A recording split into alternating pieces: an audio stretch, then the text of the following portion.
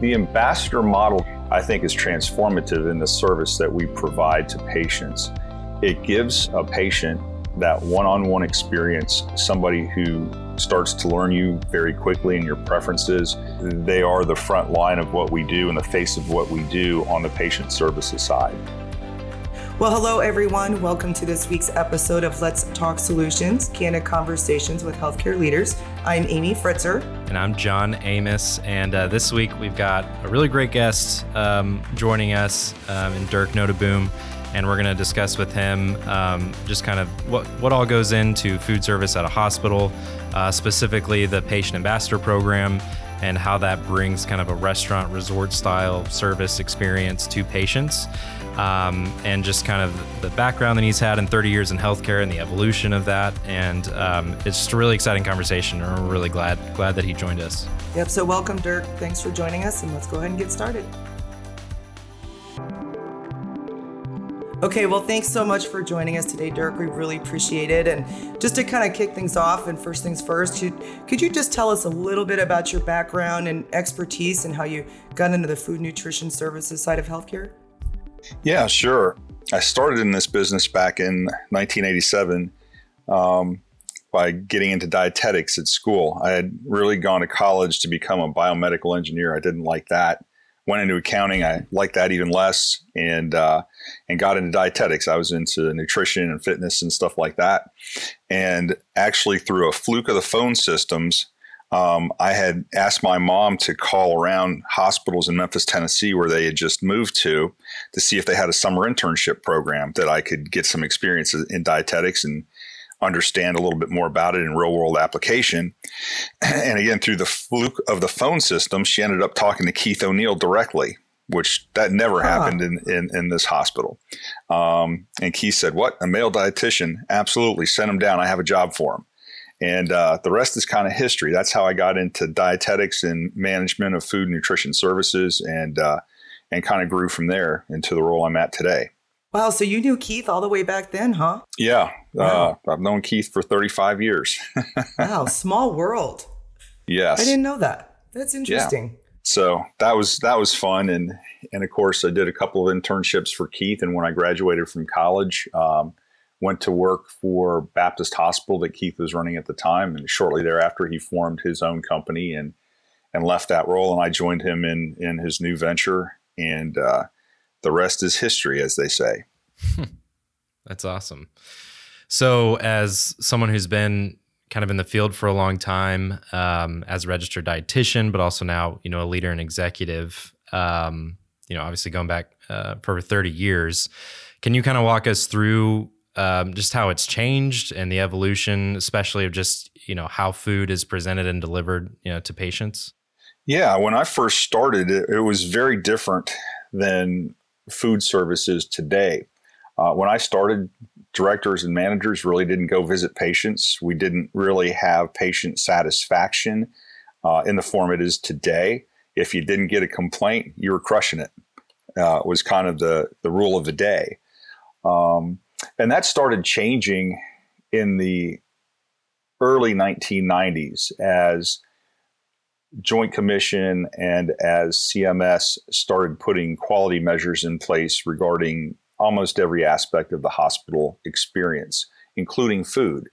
And so we had a lot of very extensive training with the Studer Group and Gallup and Press Ganey and all sorts of survey tools to understand that we needed to get up on the floors, we needed to talk to patients, we needed to really market ourselves to patients, nursing staff, and everybody in the community as a very high-end food service operation organization.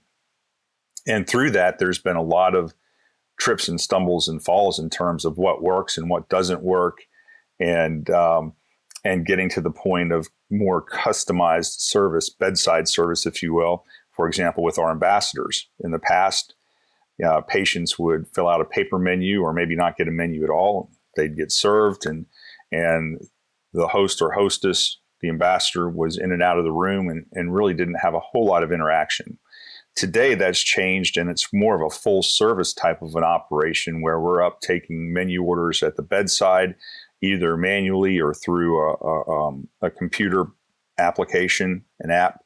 And we follow up then with the service delivery of the meal. We pick the meal up and have interaction with the patient then, and we come back and take the next meal's order. So it's pretty labor intensive, but we get immediate feedback, and we track that on a meal by meal basis, more or less. So you mentioned that a lot of that change sounded like through regulatory bodies, but was that the main driver of the change, or what kind of sparked that shift? Yeah, I think the main driver of that was twofold. Part of it was regulatory, as the government went to what they call diagnostic related groups, or DRGs, to reimburse hospitals for services. Subsequently, insurance companies went that route as well. And so they put a great deal of emphasis on quality. And by way of example, back in the 70s, the doctor may have put you in a hospital for a week to get rest, like a little mini vacay at a hospital resort, if you will. And that ceased. The government stopped paying those kind of bills and reimbursing hospitals for that, and said, no, we need to find a better way to become more efficient and effective. And that's really what the DRGs are meant to do, is make healthcare very, very efficient. And if, for example, you have a hip replacement surgery, you're in and out of the hospital in a day today for a hip replacement.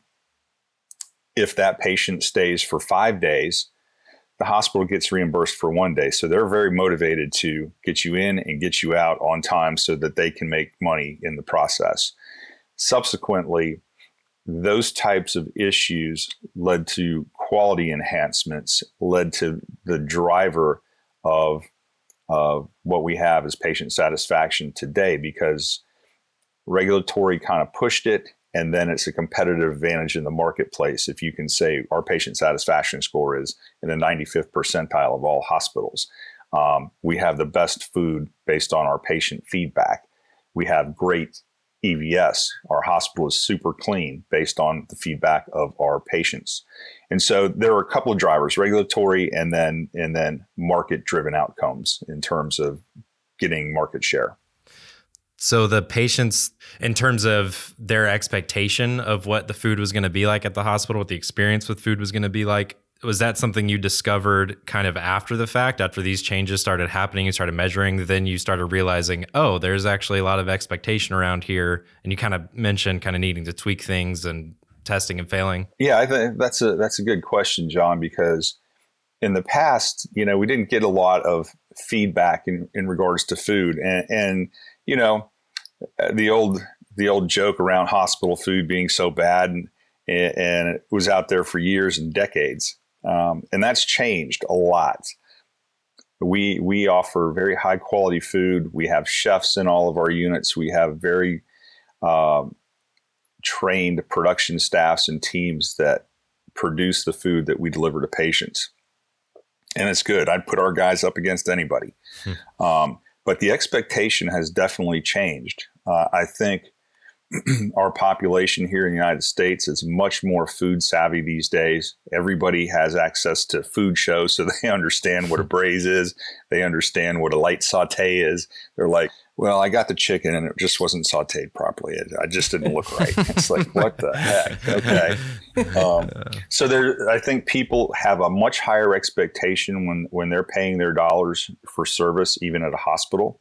And I think the expectation is that we provide a solid restaurant experience to the patient, even in the hospital, and particularly on the various diets that we have. We have 14 base diets that our cooks produce every day, and then we have a myriad of other specialty diets that doctors ask us to produce, or that patients may ask us to produce based on their preferences or their lifestyle.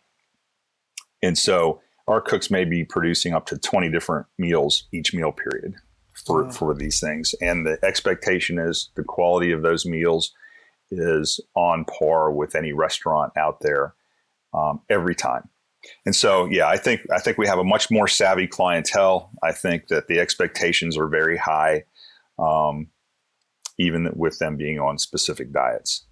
Like you said, the clientele is much more savvy because these days, I mean, healthcare has become almost like a hospitality service, and where people, they get second and third opinions, or they check out, quality measures at this facility over that facility. And, in many cases can determine where they go to get their care. So obviously the food is driving that decision as well. How do hospitals, I guess, market to potential patients for the food service? Do they do that as well?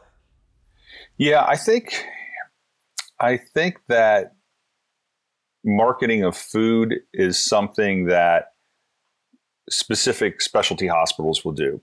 Like if you have a back and spine clinic or a surgical hospital where somebody's getting mostly knees and hips replaced, they are absolutely going to market the food experience to those patients. If you're in a hospital in a downtown setting that is mainly treating patients from the neighborhoods and the surrounding area, they may not be marketing food. They may be marketing that they're a trauma center or things like that based on the need of the area. So I think the marketing piece surrounding food is very specific to the type of hospital and the location that it's at. Some hospitals don't market it at all. Some hospitals are kind of low key when it comes to marketing and what they can do, affordability around what they're doing and the services they provide. Safety net hospitals come to mind. They get a little bit higher reimbursement because they're the only medical facility in a large area. And so they're less concerned with marketing of food or some of these ancillary services and really more talking about their medical programs and the service lines, cardiac, lung, cancer specialties, things like that patients are looking for. And then the other piece is on the CMS website, and I believe the Joint Commission website as well, people can go and look at that hospital's most current ratings and scores based on patient satisfaction surveys. So they can go to any individual hospital and look up how good is their cancer care? How good is their cardiac care? What is their food service score? What is their EVS score? And so that if somebody has that level of interest in going and seeing what their medical facility is actually doing from a quality perspective based on consumer feedback, they have easy access to it. And so that goes along with what we were just discussing in terms of a more educated consumer, a more savvy consumer, I think in all aspects of healthcare delivery. So then in terms of, we've obviously been talking about quality of food, but in terms of the quality of service, you mentioned, we've already discussed the patient ambassador approach. But that shift to having a dedicated, patient ambassador who's focused on delivering great customer service, what have been what have the benefits been of that model, and how does it differ maybe from like a resort or a hotel?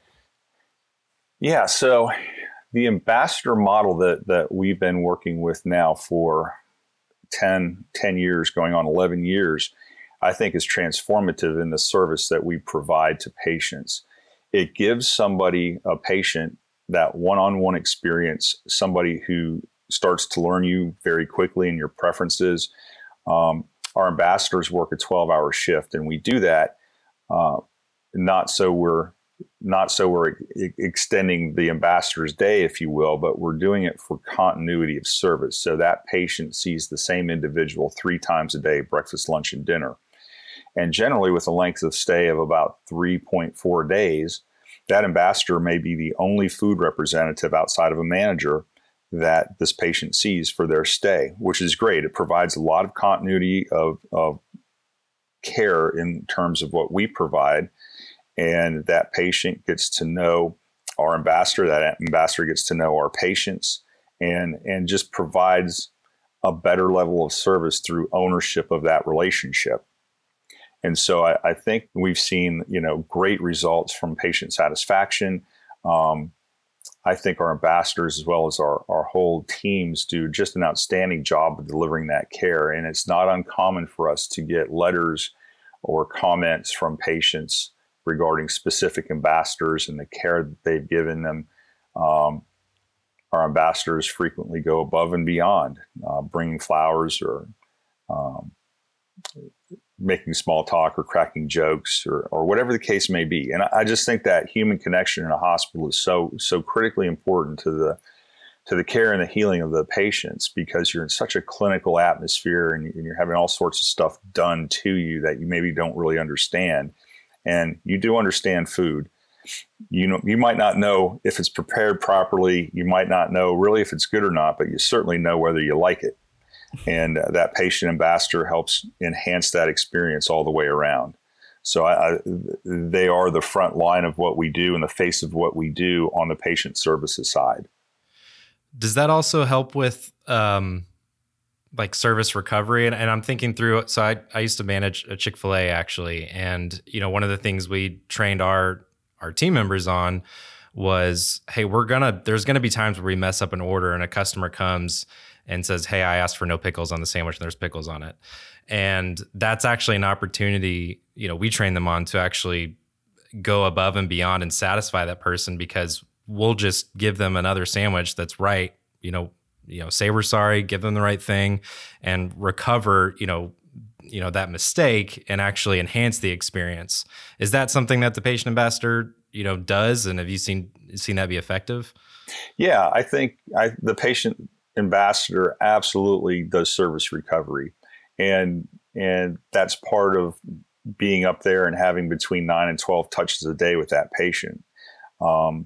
The other piece of the service recovery is it's very easy for our managers on a service recovery to go up and say, how is your ambassador? How is Maggie doing today for you? And almost always, 99.9% of the time, they're going to say, oh, Maggie is fantastic. I don't know what I would do without her serving my food to me. But you got a problem in the kitchen with your people plating this stuff up,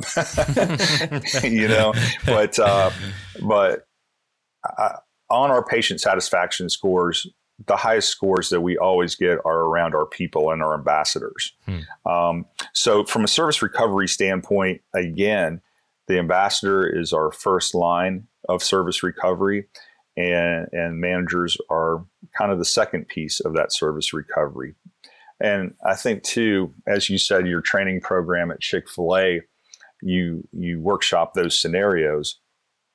We do that same thing. Actually, our ambassador training is pretty extensive. We have 13 modules that they go through, and it's ongoing training also with diets and things like that, so that they can understand why somebody's on a specific diet, what that means to that individual patient, and they have ability to explain that. At least on a certain level. And then if we need to have more description or that patient needs to really understand a lot more, we'll call in a dietitian. I was actually just going to ask that question, if they do have any kind of, clinician background or training in terms of, should a patient ask, why am I on this specific diet, or why can't I have this, or, and it sounds like that they do. They do have pretty extensive training on the diets. Out of the 13 modules that we have, 4 or 5 of those modules are specific to diets and diet-related issues. And then on our daily huddles, we always have a diet-related item on there. So we run through diets. We have 14 diets. We run through those diets 4 times a year. And so it's a cycle of 16 weeks, 15 weeks, or whatever the case may be, that we do some of that training in our daily huddles as well. So then kind of shifting gears here, I'm wondering if you mentioned paper menus, that used to be, or no menu at all, and then the shift to using like an app. What's kind of the technology that we're leveraging? Is it synced up with the kitchen? Like what's that look like, I guess, in the role of the patient ambassador? Yeah, so we utilize a proprietary program that's being built for us by a third-party Fulcrum, and our app is called Breadbox. We've been working on it for several years, and last year we started going live in units with the program. And generally we can do this manually, where an ambassador will enter a patient name and the diet, or we can do it automated via an HL7 line.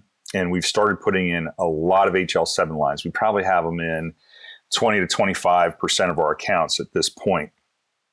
And that automates the whole system for the ambassador. They basically get their list of patients, what diet they're on, and then the program itself understands those 14 different diets and how they may overlay. And so they will give the ambassador what menu choices that patient has based on their diet prescription. So it's a pretty slick program. And I mentioned it's kind of an app. So that's how it's set up on the iPad. And so our ambassadors really, after about 15 or 20 minutes of training, are whizzes at it. And it's just so user friendly. We spend a lot of time building out the user component of it. It's really easy to use, and it's super friendly to use. So that's been a huge win for us. So when you're talking about the patient ambassadors there and able to be next to the patient and, obviously knows what diet that particular patient can or cannot have, can it be so customized when they're actually ordering, like at a restaurant, where they'll be like, well, I'd like this salad, but I'd like the dressing on the side? Yes. Or, like that scene of Meg Ryan and When Harry Met Sally comes to mind, when she's so particular, and she wants this on the side, or 2 of this, or can I have a smaller? Can they get that particular and that customized? Yeah, they can get that particular. There are spaces in the on the order sheet where they can free text, so they can add, patient would like this, choice of dressings, choice of beverages, things like that. So yeah, it's very customizable. So is this kind of program, I mean, I know we run it, at our counts here at HHS, but is there, is pretty much every hospital adopted this kind of program, or are there still some that have nursing running this? What's kind of the industry at? Yeah, so across the country, it's kind of all over the place. Okay. So yes, there are hospitals that run non-select menus. Patients don't get a choice. The meal just shows up when it shows up. There are some that do a paper menu. There are some that do spoken menus. There are some that are automated. There are some that are manual. Most of the big players have their own proprietary system. Many hospitals contract with Seaboard or Computrition to bolt on one of their add-on menu programs. So there's a lot of different programs out there being run today. We obviously think ours is the best and the easiest. A lot of times clients will say, well, I don't want you to bring in your proprietary stuff because when you leave, then all that information goes away and we don't have access to it. Well, our situation is a little bit unique because we will allow them to keep that system and continue to operate it. There's a licensing fee that they'd have to pay, but it's extremely small compared to what you pay for a Seaboard or a Computrition on an ongoing annualized basis. So we do offer something a little bit different out there, and that alleviates some of the fear that clients may have. Yeah. So what else, if you're talking to an administrator and they're worried about the costs, like you just mentioned, or they've got concerns about switching to this style.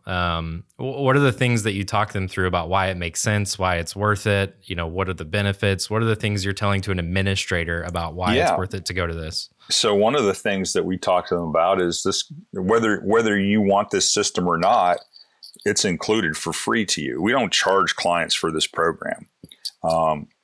It's an extremely cost-effective program out there. So the benefit to them is they get the technology and the safety associated with using the program. The program has built-in, allergies and safety measures for patients that help us just maintain and enhance patient safety.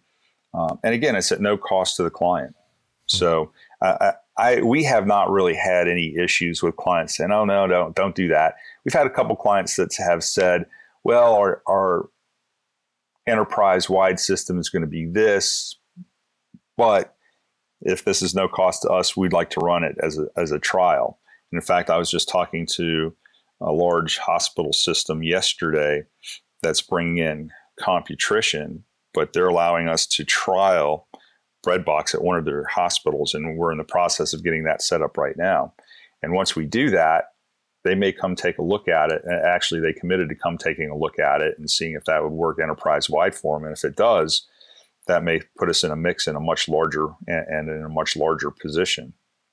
So I think technology does sell. I also think the ease of technology and having a manageable cost associated with it is a huge game changer in our business. Yeah. So then I'm kind of curious, going to the actual patient ambassador. You said they work 12-hour shifts, and they're there for breakfast, lunch, and dinner. And I'm kind of curious, in between those times, or just a day in the life of a patient ambassador. Yeah. They're taking orders, they're getting into the kitchen, they're delivering meals, and then breakfast time is over. What does that space in between look like? Are they following up with patients, or? Yeah. So breakfast time is over. They go back, they pick up the trays, they bring the carts back down. Depending on the size of the unit and the load of patients that the ambassador is servicing, they might help scrap trays, help those trays run through the dish machine. There's always silverware to roll. But usually after breakfast, about 9 o'clock, they're back up on the floors taking lunch orders. Okay. And then they repeat the process. They come back down to the kitchen. They help build the trays for their patients. They deliver those trays, make sure everything's okay, that the patient doesn't need anything additional. They'll do a round. And when lunch is over, they will go back, pick up the trays, bring it down, and start the process again. And then about 2:30 or so, they will go back up and take dinner's order, and then breakfast for the next morning. Obviously, we don't want to be waking patients up at 4:30 asking them what they want for breakfast. So we do lunch before lunch, we do dinner before dinner, and when we take the dinner menu, we take their breakfast order for the next morning. Gotcha. Okay. And then how important is it in terms of those 12-hour shifts and integrating with actually the nursing and the clinician team? Like, is that a relationship that gets built so that when a patient is talking about food, nursing knows, who the patient ambassador is, and there's that connection there? And how does that get built over time? Yeah. So that's a great question. And that's a critical component of an ambassador, is building that relationship with nursing. And when you have ambassadors that are engaged and really doing a great job, nursing considers them a part of their nursing team. And when they're not on that floor, nursing will call down sometimes and say, "Hey, where's Maggie? She needs to be on this floor. She's our person." And so those relationships do get built over time. And really, we look to hire ambassadors that have personality, that have a smile, that are outgoing, because we can train the actual jobs or the job task. What we can't train is that inherent happiness, the want and desire to serve people, and really have a personality that's outgoing, smiling, friendly. We can't really train that piece. You either kind of have that or you don't. But we can certainly train how to use the Breadbox application, or how to build a tray, or things like that. And so that personality that we look for in an ambassador is critical in building the nursing team relations, and working with the dietitians, and working with the managers in the department. So, yeah, very, very critical. Yeah, and a kind of follow up on that is, obviously, it seems like someone have to be bubbly personality, very service oriented, and like John had just asked about, kind of integrating with the nursing staff. And because they have such a high, touch point with the patients, I would imagine that a lot of them could almost become like an extension of the family almost, and aiding in the patient's healing. Or if, a patient's in isolation, that might be the only person that, the ambassador may be the only person that the patient has interaction with. Have you seen that too, Dirk, just on a personal side with some of our patient ambassadors? Yeah, definitely. It's not unusual for me to get stories or hear instances of ambassadors, doing things like helping people get groceries after they leave the hospital, or things like that.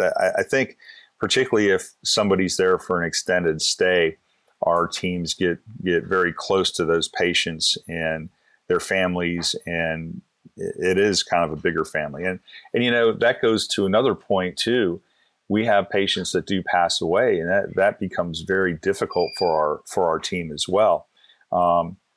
while nurses are on the front lines and doctors are on the front lines, so are our teams, our ambassadors, our hourly team members, our managers are all on the front line. They know these patients, and as they pass away, that's a big emotional blow that I think sometimes gets overlooked, but it's a reality of what we do. And so it can be very difficult and challenging at times due to the closeness that our teams get with the patients. So going forward, obviously it's come a long way since, the last 30 years in terms of, how food is prepared and served to patients. But going forward in the next 5, 10, the next 30 years, how do you see, the patient side of food, changing in a hospital? Yeah, that's an interesting question. 30 years out is such a long time, especially with technology and medical advances and that kind of thing. We've been talking recently about, with staff shortages, how can we help alleviate some of those issues? And we've talked about, can robots serve trays, and can they do this and that and the other?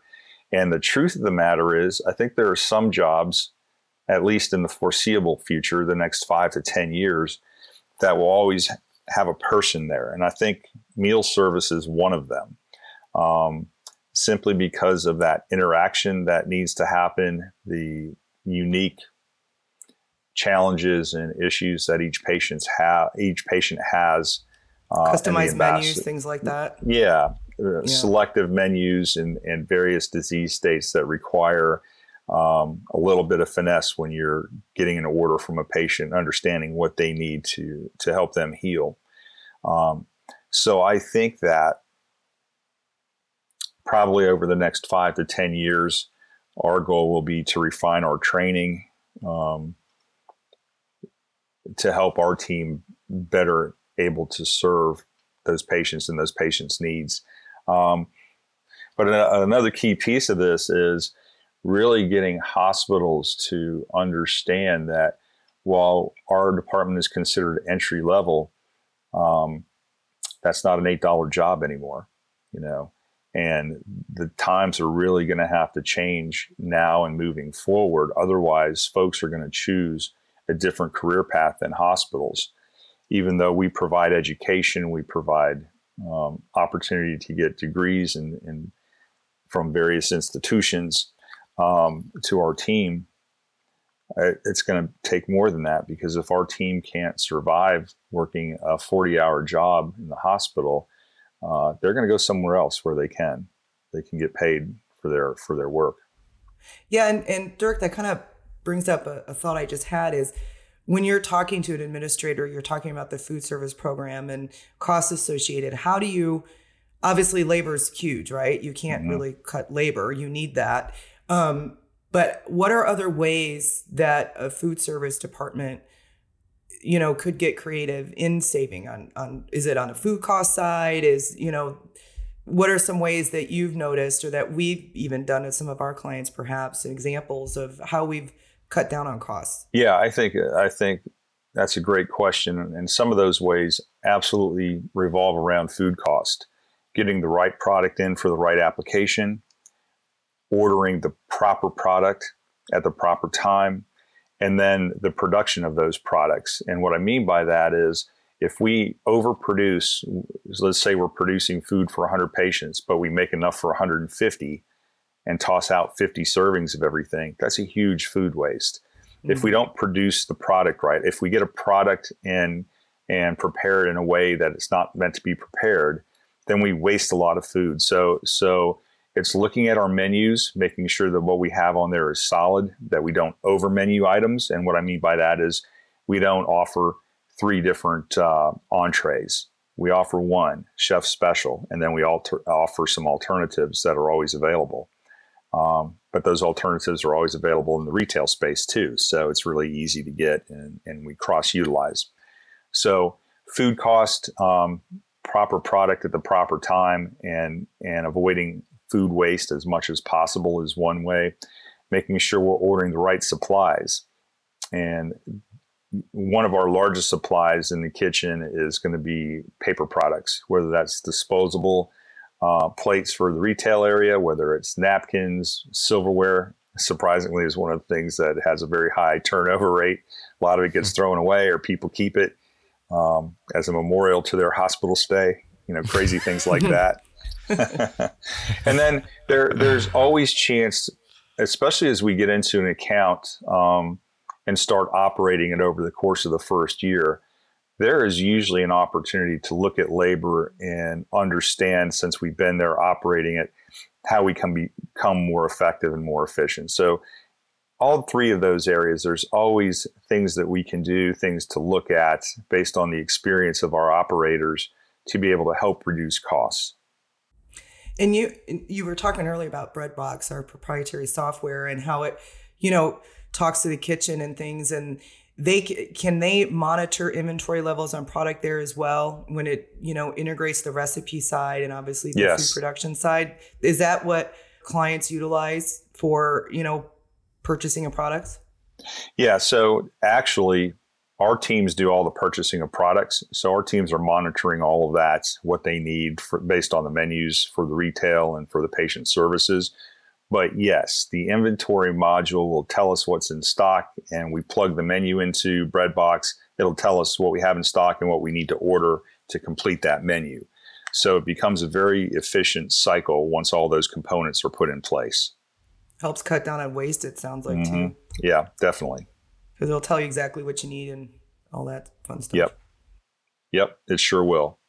Well, obviously there's, just a lot that goes into not only just the patient ambassador side of things, but just the overall food service. But kind of in summarizing this conversation, Dirk, I'm curious if you can just kind of cover some of the biggest takeaways you think that, you'd want to leave listeners with in terms of why the patient ambassador program is important, why, food from a patient perspective is so critical for hospitals and for the patient experience.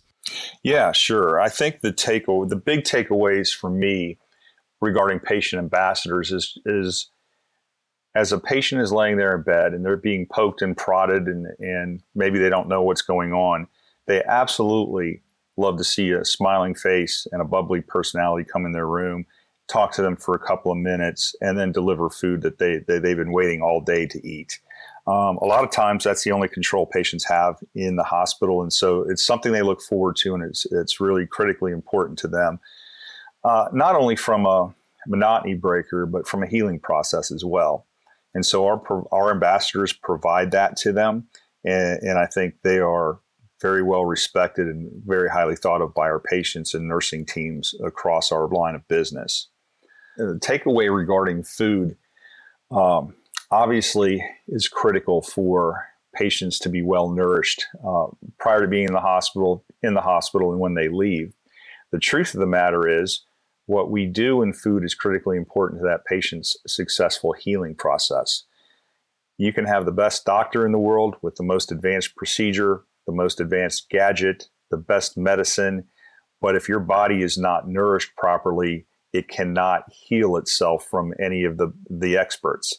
So that proper nourishment that we provide really allows the technical expertise of doctors, nurses, pharmacists to be impacted in that person's healing process. So we have one of the most important jobs in the hospital, which is making sure that our patients are being well fed, well nourished, so that they can heal up. And without us, that doesn't happen. So the service we provide, while again, is many times considered entry level, is one of the most important jobs that anybody in that hospital has. It's a lot of stuff you don't think about, Yeah. I don't think most people, everyone knows you go to a hospital to eat, you're going to get fed in a hospital, but I don't think most people really think about what it actually brings to the patient, in addition to just the food side. Yeah, I think that's a fair statement. Fair statement. I also think that people have a very low expectation of hospital food. So when they walk in and they're a patient and they get a cheeseburger and fries, they're like, man, this is not bad. This is pretty good. So this is like on a Whataburger. Right. Yeah, and most people are really surprised to find out that we have chefs in the hospital that actually are very talented, passionate foodie people. So, that's another aspect. Maybe that's another show. Yeah, no, that's great.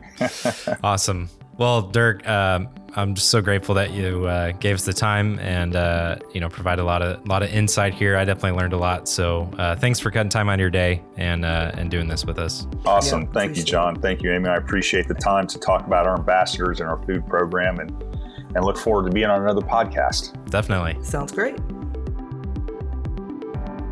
I think that the theme this whole season and everybody we've talked to, when we're talking about support services in a hospital, it's really refreshing to talk to these people and see just how passionate they are about all these other things in a hospital, right? Like when you think about healthcare, just the average person, you're thinking about doctors and clinicians and nurses and needles and x-rays and all that stuff.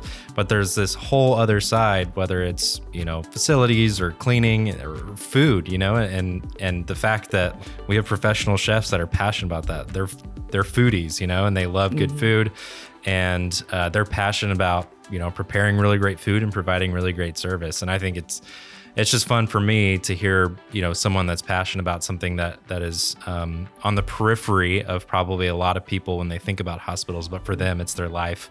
This is what he's so committed to. Yeah. It was just cool to hear him kind of dive into that and explain kind of all the ins and outs of it. So yeah, I loved it. And it's all stuff like in the shadows. I mean, it's most people don't notice it. It's all the behind the scenes, so to speak. Most times people don't even see what they're doing. Yeah. I mean, nobody sees their prep, food prep in the kitchen, or sees the facilities guy changing a light bulb, or working in the boiler room and things like that. But it's so critical and an integral part of having a facility run and ultimately caring and healing for the patient. Yeah, definitely. Cool. Well, thanks to Dirk for joining us today and bringing your expertise. We really enjoyed the conversation, and for everybody listening, thanks for joining us for the conversation just about patient ambassadors and just the room service model and all the food service that goes into making a great patient experience at a hospital. Yeah, thanks again, Dirk. We really appreciate it. And to y'all listening, thanks for joining us, and hope it brings some added value to you as well. And be sure to follow us and tune in for our next episode with another healthcare leader, wherever you listen to your podcast. And for more tips in healthcare, be sure to follow the HHS blog at www.hhs1.com.